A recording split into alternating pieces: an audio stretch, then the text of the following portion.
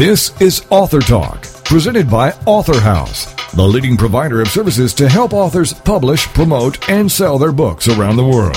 AuthorTalk is a show about new books and the authors who wrote them. It's an opportunity for prospective readers to hear directly from the writers, to hear what inspired them to write and publish, and to hear all the inside details about their books. Here is AuthorTalk with host Steve Jorgensen.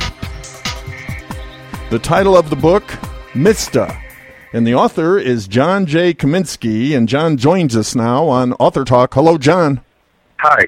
Well, Thanks for having me on today. Well, we appreciate you being here because you're going to take us into the world of high school classroom, the challenges of teaching students in the inner city. What's driven you and some of the erosion of your optimism about teaching. So give us a little bit more, kind of set the stage for us of what this book is all about.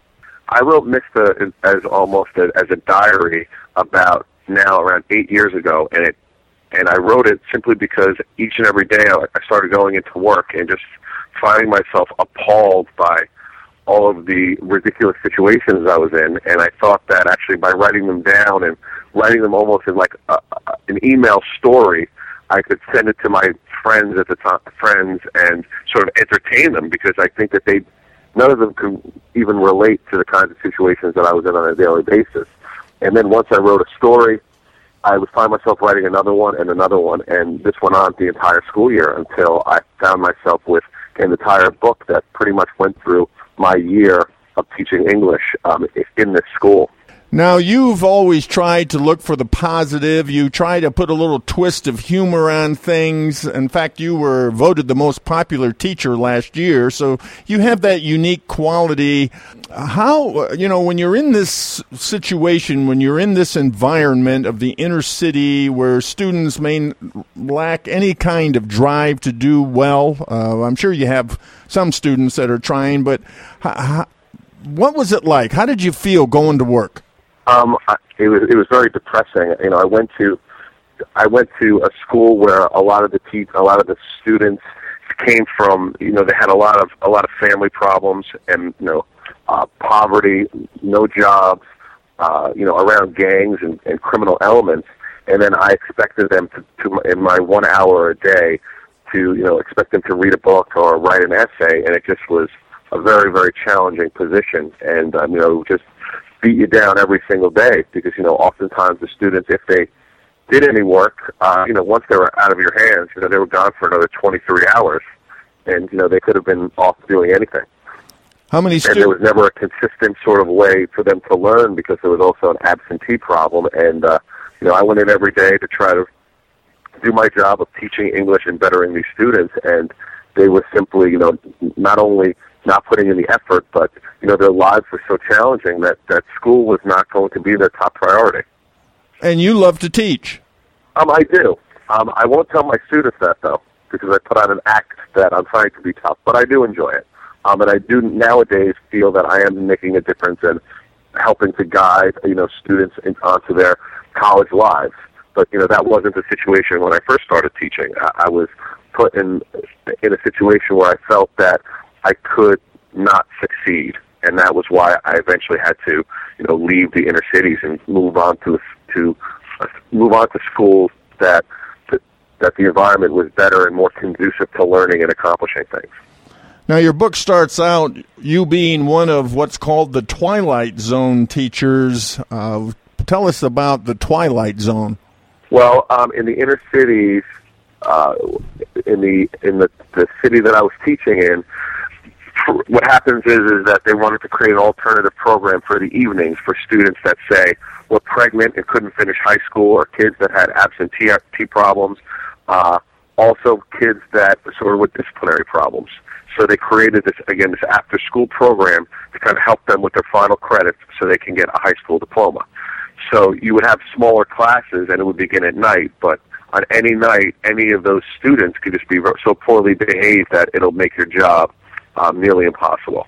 And how were you, looked upon by the regular day school teachers? Well, they thought that our job was sackless, and they didn't really treat us with much respect. So right there on like the first day I heard that the day school teachers, as they were dubbed, didn't really like us. So, you already go in knowing that other faculty members don't like you for no reason other than some invention that they have in their heads. So it's already strike one against you. And, to overcome that is just, another obstacle in your job.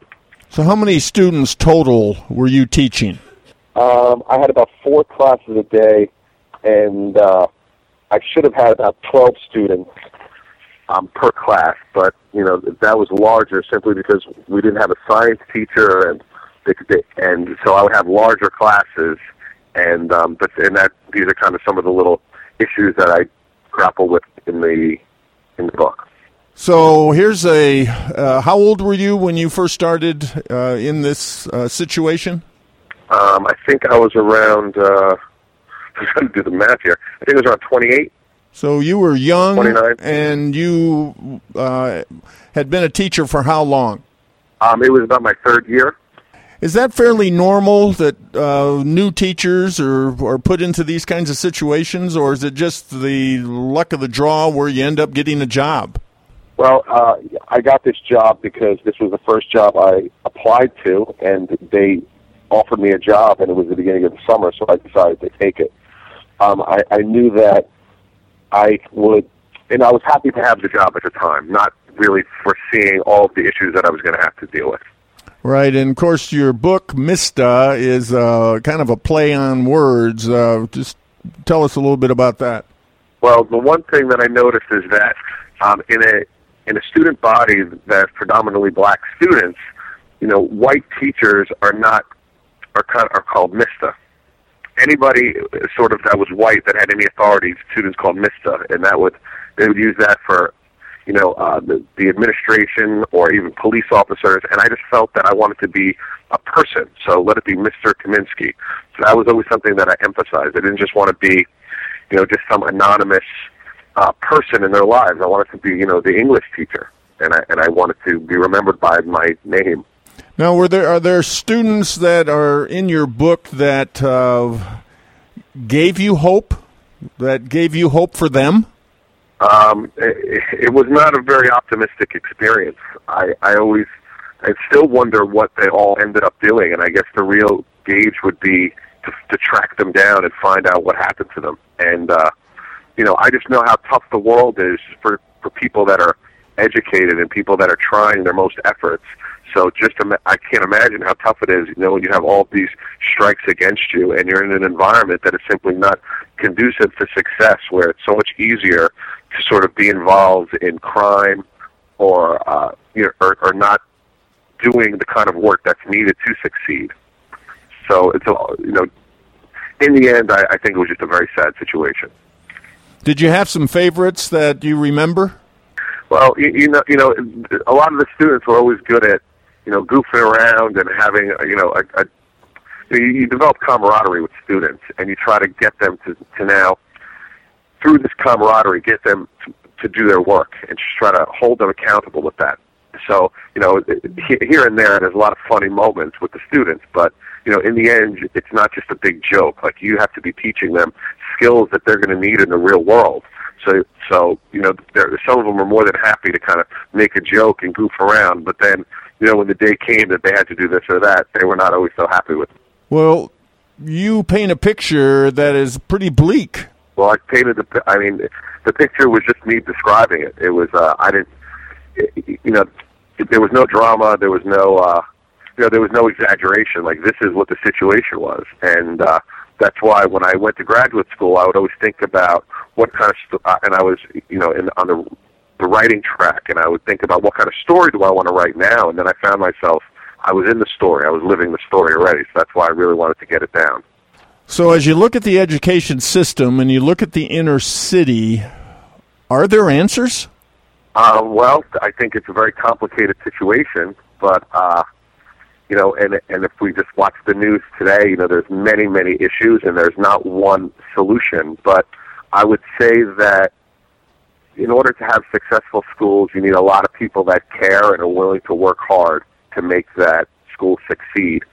And if the school year in, year out is failing, things need to be done because you're failing people in their education, which is, it's a very sad state of affairs. Well, exactly, because that only ends up in a bad way. If people aren't getting, there's no way out. There's no way out for these young people if they never take this seriously.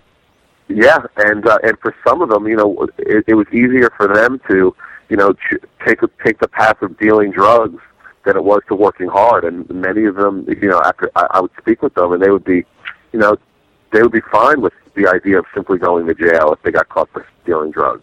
I mean, these were things that, my white suburban upbringing, I couldn't even think of this. I couldn't even fathom these ideas. Now, your book is filled with reality that contains real language. Yes. There's a lot of profanity in it. If people want to hear what the job is like, this is, the kind of dialogue that you will hear. It's not G-rated. So you worked there for how long? I worked there for 2 years, but this track's just the first of those 2 years. And in those part of the story why I stay the second year, but I guess you have to find out. Right. And in those 2 years, it just kind of wore you down. Yeah, it's an exhausting position, especially one where you don't feel that your efforts are going anywhere. And I knew that in a life, as in this profession, I needed to find something that had meaning, and I didn't feel that I was going to get that. You often hear people who are critical of the education system. They say, well, show us performance, show us the results. Well, in your case, did you have any positive results? Well, no. I always found that what they were doing, they would always be lowering the standards for students. Too many students were accepting of just passing, getting the minimum. So they weren't striving forward. But, this is a team effort with administrators and other teachers. And unless everyone's on the same page, the students aren't going to be able to be successful. And, everyone wasn't on the same page. Everybody has different priorities, and the student is not always the priority. So the administration went through the motions? Yeah, they could have done more. But again, I also know that I try not to sort of point fingers at some of the people because that's a really hard job, and it's a grind. But, I do feel bad for some of the people put in these tough positions, but at the same time, their failures lead to students that are going out into the world unprepared, lacking skills to succeed. Were there examples, evidence of family members, grandparents, aunts, uncles getting involved with these kids in school? Did you have any kind of participation? Sure. Sometimes parents would come in. We had some parents that, there was a conflict because their students were black, and their children were black, and I was white, and they kind of, they weren't happy about that. Some of them even felt that I was racist because I was trying to hold their children accountable for the things that they said and did. Then you would have other parents that, they were just totally single moms, totally overworked, trying to deal with a teenager that is stuck in this environment. I mean, you definitely feel for parents like that, especially the ones that are trying. It's very hard. A lot of these students have single moms, and it's difficult for them to raise a family in that kind of environment. So really no moral to the story. Your book doesn't have some theme of some solution or some moral theme. Well, it's never that easy. I just wanted to kind of give the perspective from a teacher's perspective on what that job's like. And it doesn't end with everyone getting a 5 on a calculus exam or everyone, in the National Honor Society in the end. Because if it was like that, we wouldn't have these problems in our education system today. There's failure in, I would say, every inner city in the United States. And we have to figure out how we're going to fix these situations. And, if we keep talking about it for another year, it's another year of failure. So it's always good for me to read some of the success stories because it can be done, but, we just need to hear more positive stories. The title of the book, Mista, and the author is John J. Kaminski. John, tell us how to get your book. It's available online at Amazon.com, AuthorHouse.com, and BarnesandNoble.com. Well, thank you, John. Thanks for being with us on Author Talk. Thank you very much. John Kaminski, author of his book, Mista.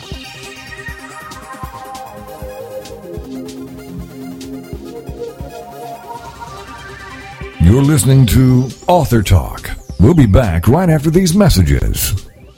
Innovation and insight, problems and solutions, capitalizing on your ideas and efforts. That's all a part of Changing the World One Invention at a Time with Rick Rowe. Thursday evenings at 6, 5 Central on TogiNet.com. Rick will be sharing stories of innovation, invention, inspiration, and overcoming obstacles with guests who have been there, done that, and are doing that. Rick will be asking the right questions, helping you identify the real problems, and showing you how to act on your ideas by increasing consumer confidence and, more importantly, increasing your confidence to act on your ideas. For even more information, go to ThinkTech, that's TEK, globally.com. Then join us as Rick and his guests teach us how to develop new ideas and create new products, new businesses, new jobs. And together, let's get our economy growing again. It's Changing the World One Invention at a Time with author and inventor Rick Rowe. Thursday evenings at 6, 5 Central on TogiNet.com. Y'all wave your hands, look who's on. It's the Dakota Man Keith and he's number one. Now you might think one's youth was sad, right? Cause he had a deaf dear mommy and dad, right? But that ain't the case, it wasn't his fate, no. The ones never struggled to communicate. Y'all wave your hands, look who's on. It's the Dakota Man Keith and he's number one. It's That Keith Wan Show on TogiNet.com, Wednesday nights at 8, 7 Central. Every week, That Keith Wan Show will have guests that share their experiences, expertise, opinions, and personal lives with us to hopefully help us better understand others. The topics and guests will come from the American Sign Language community. For more on Keith Wan and the show, go to his website, KeithWan.com. Listen with an open mind and willingness to learn and help with the cultural bridge. Number one, Keith's number one. Everybody clap cause the Dakota Man's on. Number one, Keith's number one. Everybody clap cause the Dakota Man's on. Don't miss That Keith Wan Show, Wednesday nights at 8, 7 Central on TogiNet.com. Welcome back to Author Talk, brought to you by Author House, helping authors publish, promote, and sell their books around the world. The title of the book, Choosing Simplicity, and the author, Stephen Ayer. And Stephen joins us now on Author Talk. Hello, Stephen. Hello, how are you? Well, good to have you with us. Everyone is going to learn a lot today and learn about themselves and learn about what's going on in the world, help us make better decisions. I want to read a couple things you've written about your book. I like this statement: choose simplicity to prepare your mind to make the right decisions. I guess we could just talk the rest of the time just about that. So it certainly you have probably could. Yeah, you really do. In order to make right decisions, you really do have to prepare your mind. You got to really know what's going on. So you say the purpose of this book is to try to help anyone maintain what I call, quote, living on top of the mountain in a pure, contented, happy state of mind. Well, most people would say that's impossible, but you're going to help us understand how we can live at the top of the mountain, and even though those moments may be fleeting, but you found a way to, I guess, achieve health, which is living on top of the mountain in three categories. You call it physical, spiritual, and mental health. Before we get into some of the details, Stephen, tell us a little bit about your background and why you wrote the book. Sure. I'm a financial consultant in my day job, so I give advice for a living. Typically, it's not this type of advice. It's obviously financial in nature, but everything works together. So this writing this book more on life and choices. It was really a natural progression for me. I'm married with 4 children, and I try to practice what I preach. I try to make the right choices to bring me to the top of the mountain. And I would agree that it is impossible to stay at the top of the mountain. But that doesn't mean that we shouldn't try. You make this statement, Stephen, we have control over our own decisions, and every choice that we make is important, having a direct bearing upon our future. Well, that, of course, is obvious on the surface, but it's something that it's a great challenge every day to remember. Part of the reason that the book is in the format that it is because it helps us it helps remind us through its format and through its simplicity. It's a daily reminder of what we need to keep in front of us and what we need to do really to make better choices. We are often, captive to our own mind, and limit ourselves in what we can do just by our perception. But the reality is that, let's look at an example. Oftentimes people will want to work out, right? They'll want to get in better shape, they'll want to look better, they'll want to feel better, but they don't take the necessary steps to get them there. When in reality, how much time are they wasting doing other things when they could be at the gym? It's a choice. You choose to watch TV, or you choose to watch American Idol, or play video games opposed to going to the gym. You choose to eat that French fry opposed to eating a piece of broccoli. It's really breaking down that choice to its most basic form with your priorities in mind. And that's the title of the book, Choosing Simplicity. And also would like to point out that we're not talking about some compendium here, some huge factory of knowledge type book. You've tried to boil this down to the simple things. Yeah, absolutely. Excuse me. There are over 80 topics in the book which cover what I believe to be the majority of our choices. And it takes, the format is such that it takes a look at each one of these principles or subjects, and it does boil them down to their most simple form, so that we can look at one page, one topic, for 3 to 5 minutes a day, and ground ourselves into what we want to accomplish and why did we want to accomplish that before. Okay, now we've reminded ourselves of that, and it recenters us to be able to make the right choice for that day and every day going forward. And I think that's the real difference of my book relative to other maybe self-help books or philosophical books, because there is such a vast number of items in the book, but it is all broken down to its most simple perspective. So you don't have to spend 3 to 5 hours reading a book on each one of these topics. You can simply spend 3 to 5 minutes reading one page out of my book and walk away with some actionable idea. And you call that the daily reminder, and it fits your title, Choosing Simplicity, because it's these simple things that we do every day, these consistent things, as you point out, keeping priorities in the forefront of our minds. Absolutely. I think that we're all meant to excel, not only at work, not only in our at home, not only in our relationships, not only in going to the gym or working out. We're meant to excel in all areas of our lives.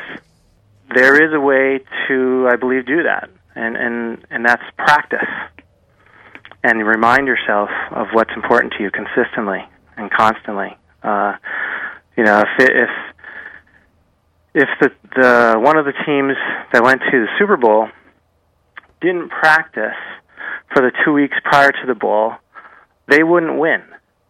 Okay, and if we don't practice the importance of making good decisions every single day, whether it's small decisions or big decisions, we're not going to make the right decision when the time comes. So that's really the essence of the book. I like that, because I remember hearing a sports coach say it's really important to have the will to win, but it's even more important to have the will to prepare. Yeah, I like that too. I mean, that says it all. You can't win unless you have that will to prepare. Absolutely. And like Warren Buffett once said, and he this was meant for investing, but he said investing is simple, not easy. And I look at that and I correlate that to this book. Choosing simplicity is simple, not easy. Making good choices is simple, not easy. And the reality is that although these concepts are very simple, most of them are not new to anyone. But the reality is that that even though they're simple, it's hard. It's difficult. It's difficult to make consistent good decisions over time because we limit ourselves and what we're able to accomplish. So the same thing could be said to these concepts. But if you practice these, if you prepare, and over time they will become part of who you are, and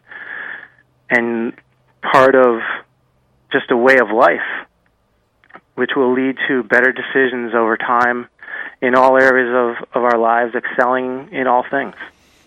There's a couple controversial aspects of your book. We're going to cover these two briefly because we don't have a lot of time to go into details, but you say that Christians are mostly confused about their roles in making good decisions. Yeah, I do believe that that's true. Christians believe that, and I'm a Christian, believe that they should rely on God for everything, and that minimizes their role in their decision-making process. But the reality is that that's not true. We do need to rely on God for everything. However, God gave us the ultimate decision, right? We have the power to choose whether we are going to believe in God, believe in Jesus Christ, or not. So our choice determines the rest of eternity for us. So why, if God would trust us with making that decision, why are we to minimize the rest of the choices that we need to make down here on this earth? I mean, people seem to believe that that our role is limited, and it's simply not. It's actually a very large role, and our choices do determine not only our spiritual health, our physical health, and our mental health, which is obviously what the book is focused on. Let's talk about another controversy. You talk about the likelihood of the U.S. dollar losing its reserve currency status. Now, help us understand what that means and why you see that coming. This has become a little bit less controversial in the last couple of weeks or months as more and more people who are much more prominent than I have come out with this concern. But the reality is that the probability of it, because more and more people are seeing this, the probability that this is going to occur is rising with each passing day. And essentially what it means is the U.S. dollar has been the world's reserve currency for 60 years. It offers us tremendous benefits to our economy. whether it's lower interest rates or, there's a number of things. But that status is under attack, and certainly just from viewing it in the most simplistic fashion, China will overtake the United States in GDP within 10 years.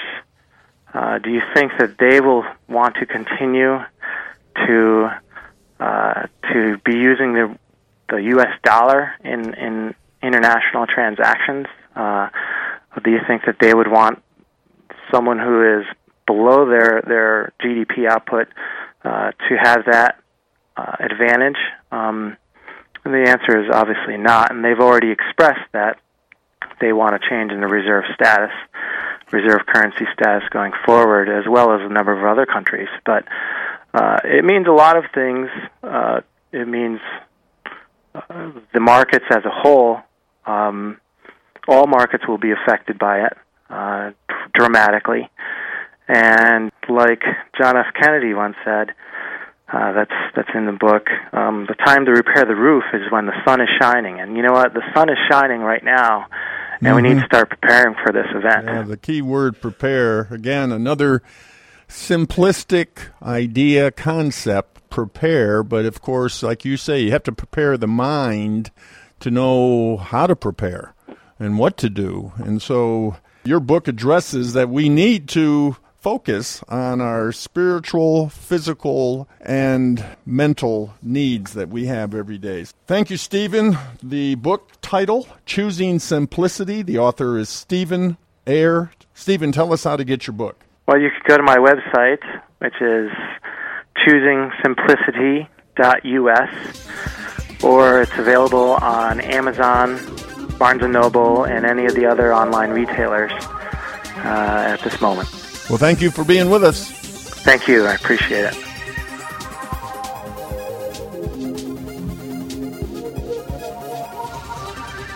You're listening to Author Talk. We'll be back right after these messages. People think I've made it. I'm popular. I seem happy all the time. I have great clothes and I'm involved in everything. But I have questions, doubts, and fears, just like every other teenager. That's why I'm glad for Teen Talk Radio, where it's all about choices. Join us for Teen Talk Radio with Nicole Odell, Thursday nights at 10, 9 Central on TogiNet.com. The choices we have to make that can alter the course of our lives. Life is too much pressure if we try to go it alone. I tune in to Teen Talk Radio with Nicole Odell every week to get reminded that I'm not alone. Nicole Odell is an expert on what happens in the lives of teenagers. Join her as she deals with topics like peer pressure, purity, drugs, alcohol, and many other things that might come up along the way. She writes books and speaks to people all over the place, but she says her favorite moments are when she can pull up a chair and chat with teens about what's important to us. For more information on Nicole and her books, go to NicoleOdell.com. Then join us for Teen Talk Radio with Nicole Odell, Thursday nights at 10, 9 Central on TogiNet.com. Teen Talk Radio, where it's all about choices. The American Rock and Roll Countdown with Alex Price. So where were you in the 1970s? Well, this Saturday morning, we're going to flash back to the 70s as we count down the classic hits with the American Rock and Roll Countdown. You'll hear news and information and stories about the artist and what was going on during the specific week that we highlight. So be sure to join us at 9 o'clock Eastern Standard Time this Saturday on TogiNet for the American Rock and Roll Countdown. The American Rock and Roll Countdown on TogiNet. Welcome back to Author Talk, brought to you by Author House, helping authors publish, promote, and sell their books around the world. The title of the book, Jet Black and the Ebony Nights. And the author is Ezirim. And we welcome him to the show right now. We call him Emmanuel and affectionately revere him as E-Doggy. Hello, E-Doggy. How you doing, Steve? Good morning. Good morning to you. And this is a happily ever after story. Boy, do we need those. Yes. Well, tell us a little bit, give us kind of an overview of this ultimate fairy tale and why you did it. Oh wow! This is something that's been brewing inside me for a long time, but I just didn't know how to bring it out, and it finally came out. The thing is, growing up, I wasn't privy to too many happily ever after stories in in the whole black community or minority community. It seemed all of the fairy tale world just didn't have minority representatives in them, and that was one of the things that I so needed. And just a little summary, you go to the store and there's the Cinderella, there's Rapunzel's, and there's all kinds of baby dolls, and those all have characters, and you can't just force people into buying a doll and try to make it black just to have a representative. The kids don't buy those toys because of their colors. They buy them because they have names. They're buying Barbie. They're buying Ken doll. So to bring something like that in, it has to have a personality. And there, Jet Black, that's the name of the girl. And interestingly, I came up with the name of the book, the title of the book, before I had the story. But it was something that was just, I felt it was needed in my community to share, have a happily ever after story. I read too many sad stories growing up. They were good books, great books, written by great authors that are world-renowned, Chinua Achebe and others from the Nigerian or African community. But those books that I read growing up, all of them you can pretty much summarize in one title. Things Fall Apart. I don't know how many of your audience have heard of that book before, but it's Things Fall Apart. Things get progressively worse for the main characters in the books. And I thought it was supposed to be heroes. I want people to overcome their problems and tell me about how they overcame it so I can be uplifted. Rather, we have the other way around, people that just get overcome by their problems, and problems are part of life. So we needed stories of people that overcame whatever it is, whatever challenge it was. And I had to come up with one because I didn't see one coming. So I thought I'd contribute a little bit that way. And maybe people that are better than me in the future can do a better job. But there, I just got them started.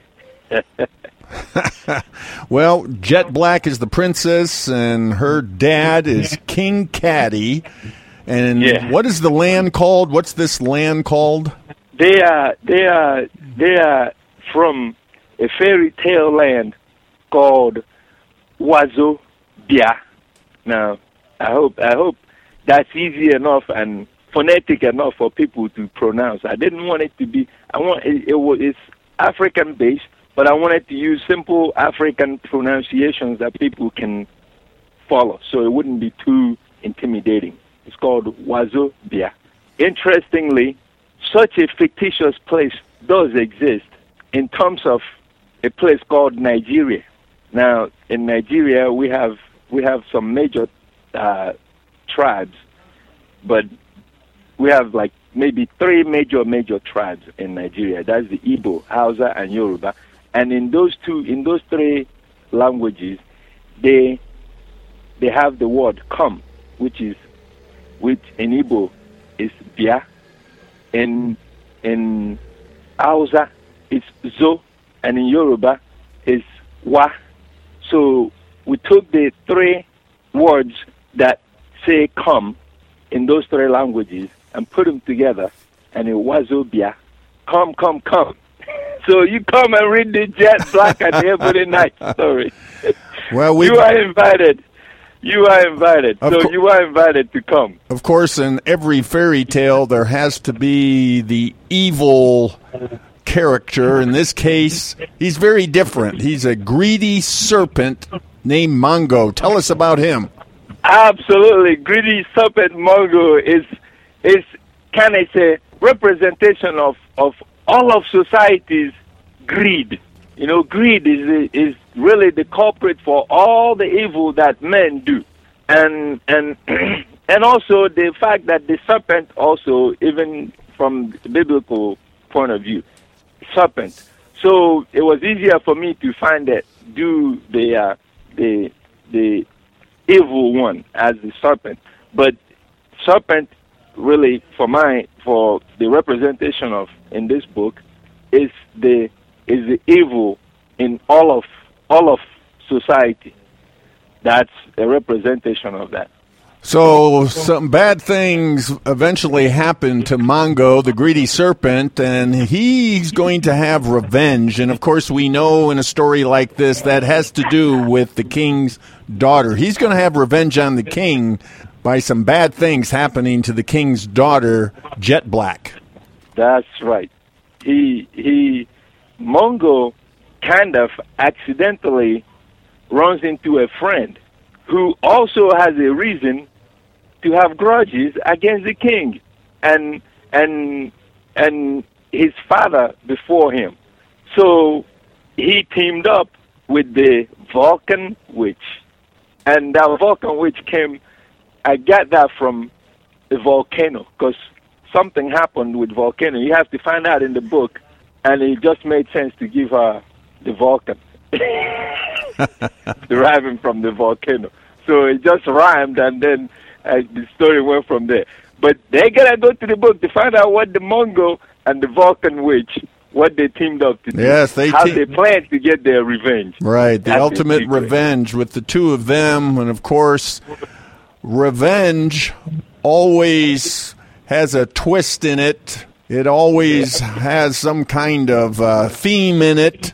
There always has to be a rescue, right? Yeah. Otherwise, we don't have a story. We don't have a story. That's right. Yeah. But this is real different because without saying too much, though, you take the greedy serpent Mongo, and you put the ultimate twist on this fairy tale by he turns himself into a white man. He turns into a fair-skinned person. Oh, a fair-skinned person. A fair-skinned person. In terms of, he had to be different. Now you're looking at a community of people who are sitting there, and this girl who is looking for something that she really doesn't know what it is, but it had to be something totally different from what the people there in Wazobia, what they were totally not used to. Something so different from what they're used to seeing.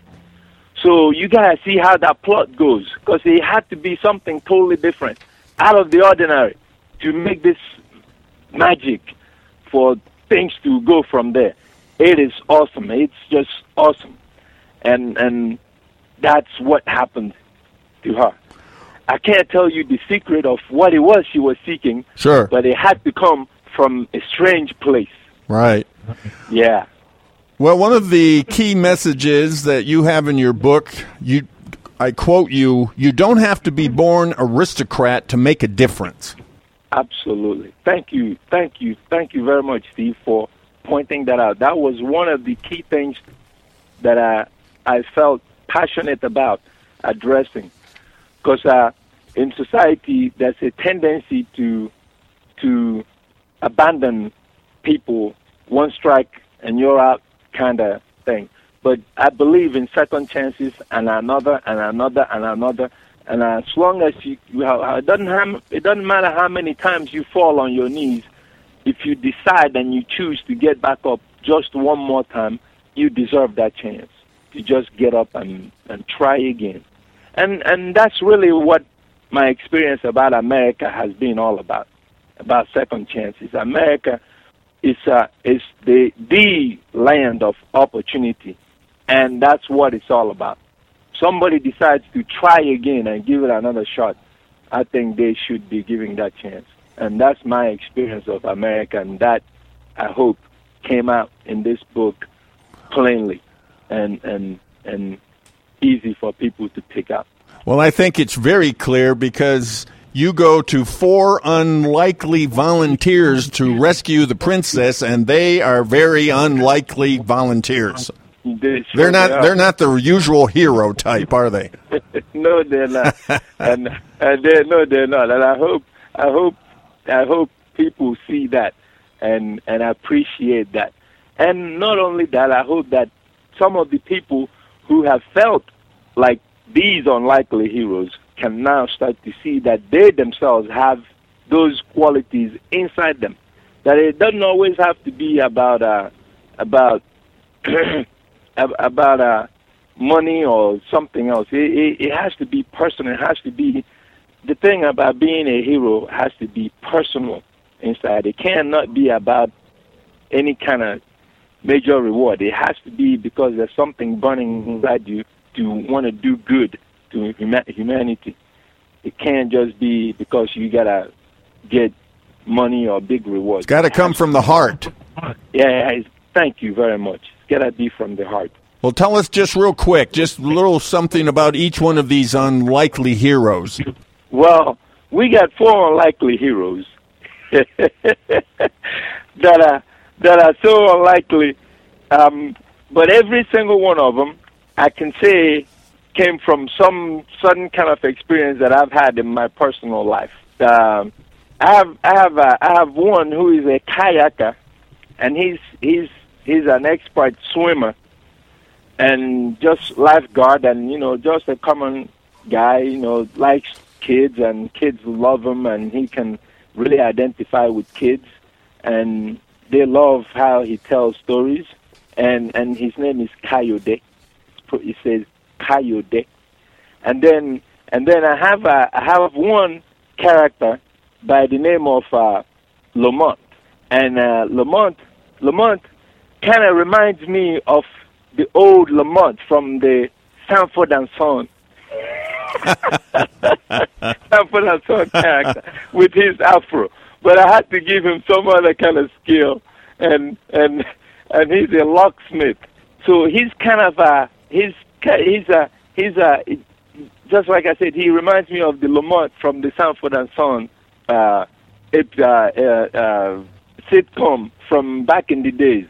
I don't know how many of these listeners today I can identify with that character, but he's just a good-natured guy, and but still comes from the common folks, everyday people. And then there's another character by the name of Natty Dread. Now, Natty Dread represents everything about roots, rock, reggae for me. With his long dreadlocks, and he can fling it every which way. But, those kind of characters, you just kind of dismiss them for not being good for anything in society. You just kind of look at them, and you don't think they're going to amount to anything. Yeah, they don't seem to fit in anywhere, right?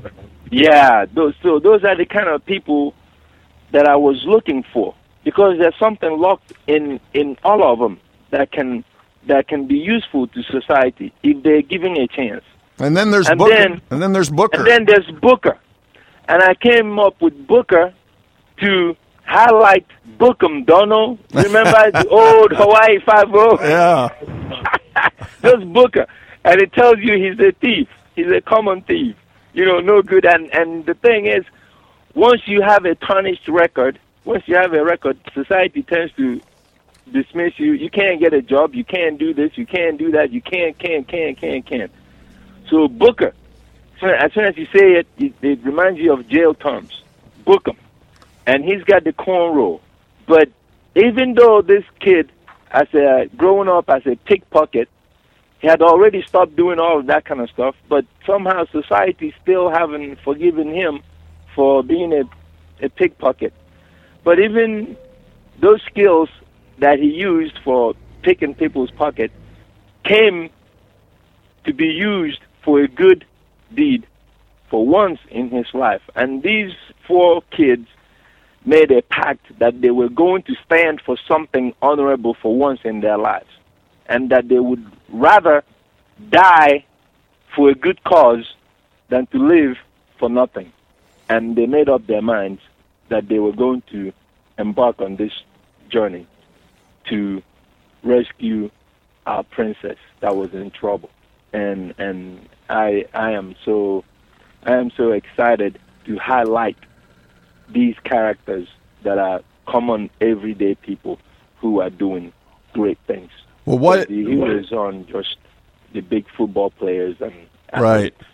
Yeah. What is not common about this book are the illustrations. They just come alive.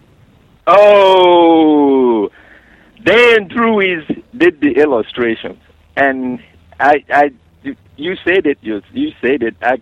There's nothing more for me to say because you see it. Yes, they are well done. He did a wonderful job with the characters. Wonderful job. Well, Emmanuel, people need to pick up the book. The title of the book is Jet Black and the Ebony Knights. Emmanuel, tell us how to get your book. You can get it at every bookstore, Barnes & Nobles, AuthorHouse.com. You can go through my website, www.edoggydog.com. EDOGGYDOG.com. eDoggydog. But you can order it at any bookstore nationwide. If they don't have it, you can have them order it for you, and you get it probably the next day or in 2 days. But it's at every location. It's online. You can Google it. You can go to Amazon.com, AuthorHouse.com, Barnes & Nobles, any one of those places you choose to use. It's there. Well, we affectionately call him E-Doggy. He's Ezirim. Yes, Ezirim. We appreciate you being with us, Emmanuel. Thank you so much for sharing with us Jet Black and the Ebony Knights. Thank you, Steve. Thank you. It was a pleasure talking to you.